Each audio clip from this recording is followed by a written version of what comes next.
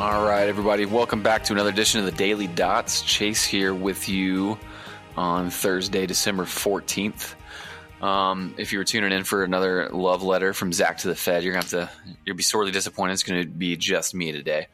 I'm going to, of course, run through the markets, how those ended up, and then there's three things I kind of want to talk about today, and that's going to be the chances of a soft landing, oil, and Japan. To get into the markets, the S&P finished up 0.26. The Qs I'll use finished just a little bit negative. Regular NASDAQ up a little bit more, the composite. Small caps up 2.78%. But notably for small caps, they kind of hit a big horizontal level that's made like a giant rectangle for years. Kind of hit that and slowed down today. So it'd be kind of interesting to keep an eye on how that kind of goes moving forward. Magnificent 7 was up about 0.1, 0.2, something like that combined. Those were interesting today. Tesla had a huge up day. Apple and NVIDIA were down at one point and closed green. Microsoft's chart actually starting to look a little weird. Amazon was down on the day, but honestly looks fine. And then Google and Meta, both down about 0.5%. As far as yields go, those to me were the story of the day because we had hot data came in. Retail sales data came in strong. So did import prices. Those came in higher than expected. So you had on the day good retail sales, higher import costs than expected. Oil up 3%. And not to mention the fact that Jay Powell yesterday said, "Hey, look, if inflation reaccelerates, we can hike again." That was like the piece of the press conference just nobody paid attention to. Everyone just ran with the good news. But he did say that. And then, hey, if oil keeps going, inflation is going to pick up. Not to mention you can add some economic health back with things like housing if rates keep moving lower. But on the day, the 2-year was down about 4 basis points, the 10-year about 10, and the 30-year 13. Because those kind of faded, that data that a month ago would have had us up 20 instead of, down 13. One thing it tells me is everyone has just decided we're having a soft landing and a cutting party, and they're just going to put their fingers in their ears. But it also tells me there's a good chance some big leverage players that had, massive amounts of bond shorts, maybe CTAs, whatever the case may be, probably finally having to just puke out their bond shorts.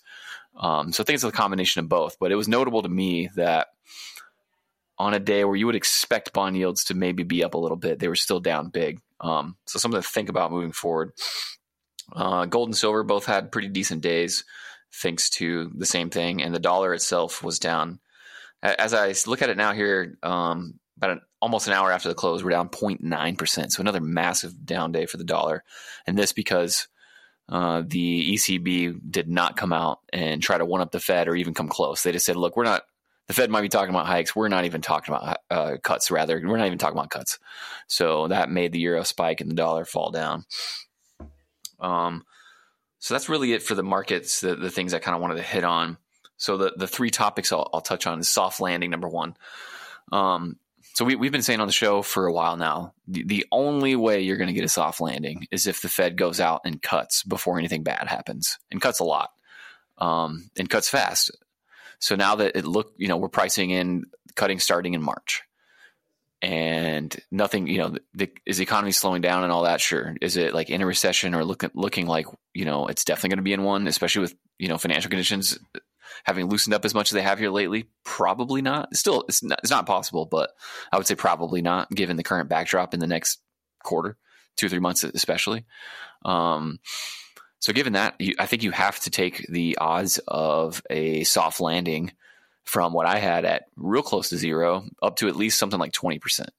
So that's sort of my new framework is like, okay, maybe they can thread this needle if they have the guts to cut before anything bad happens. But on the flip side, they're, just them saying, hey, we're going to start cutting has markets so excited that it's probably going to boost, economic activity and prices, which kind of takes the handcuffs back out and tries to put them on the Fed to keep them from cutting.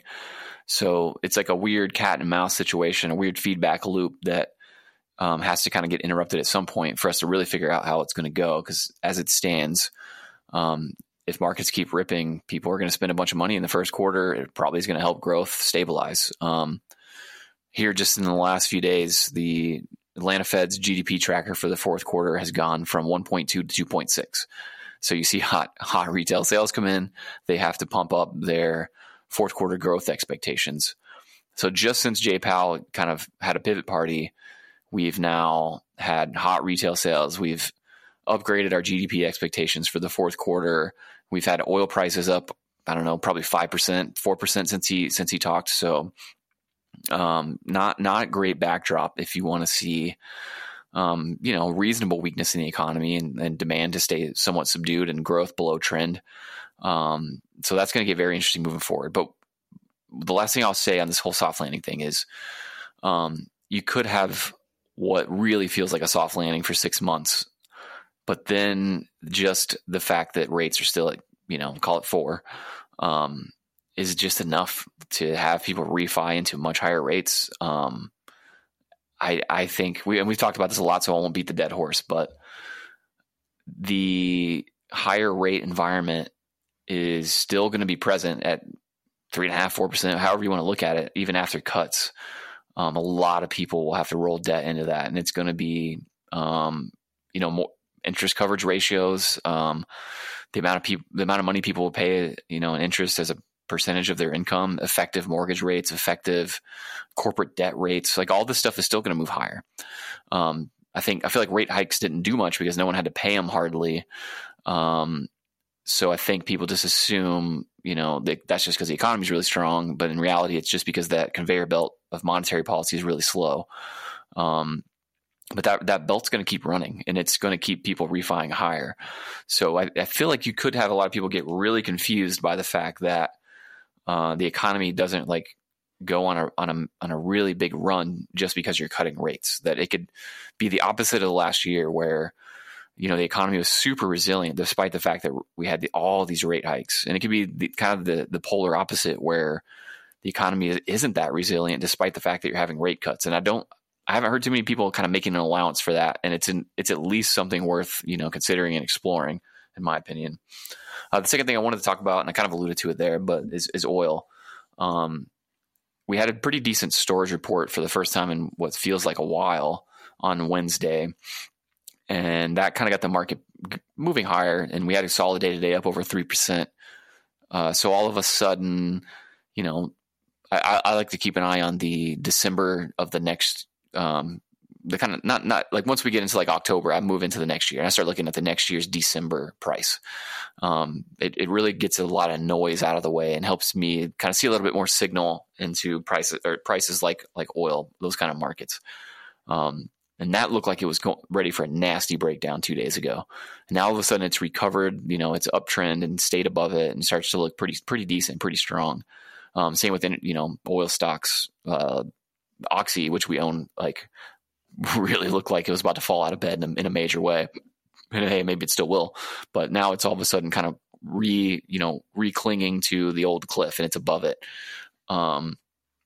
So if that continues, and hey, if we were about to go into a recession and maybe we just bought ourselves, 3 or 4 months, things like that, the dollar going down lets the rest of the world outside of the US buy more oil and feels a lot cheaper to them all of a sudden.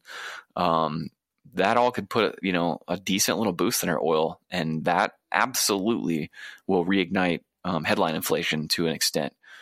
That could make the job of the Fed really awkward. I talked about this yesterday. I had a tweet about it yesterday to say, I don't think the Fed realizes how much they're anchoring just to gasoline prices. Oil's gone straight down for a while, so that makes inflation look really low. Now, you guys know I think inflation is really low in reality, but still, a lot of that has gotten some help from the oil market. So if the oil market turns around and moves higher, that starts to look a little different, especially if the dollar's going to keep moving lower.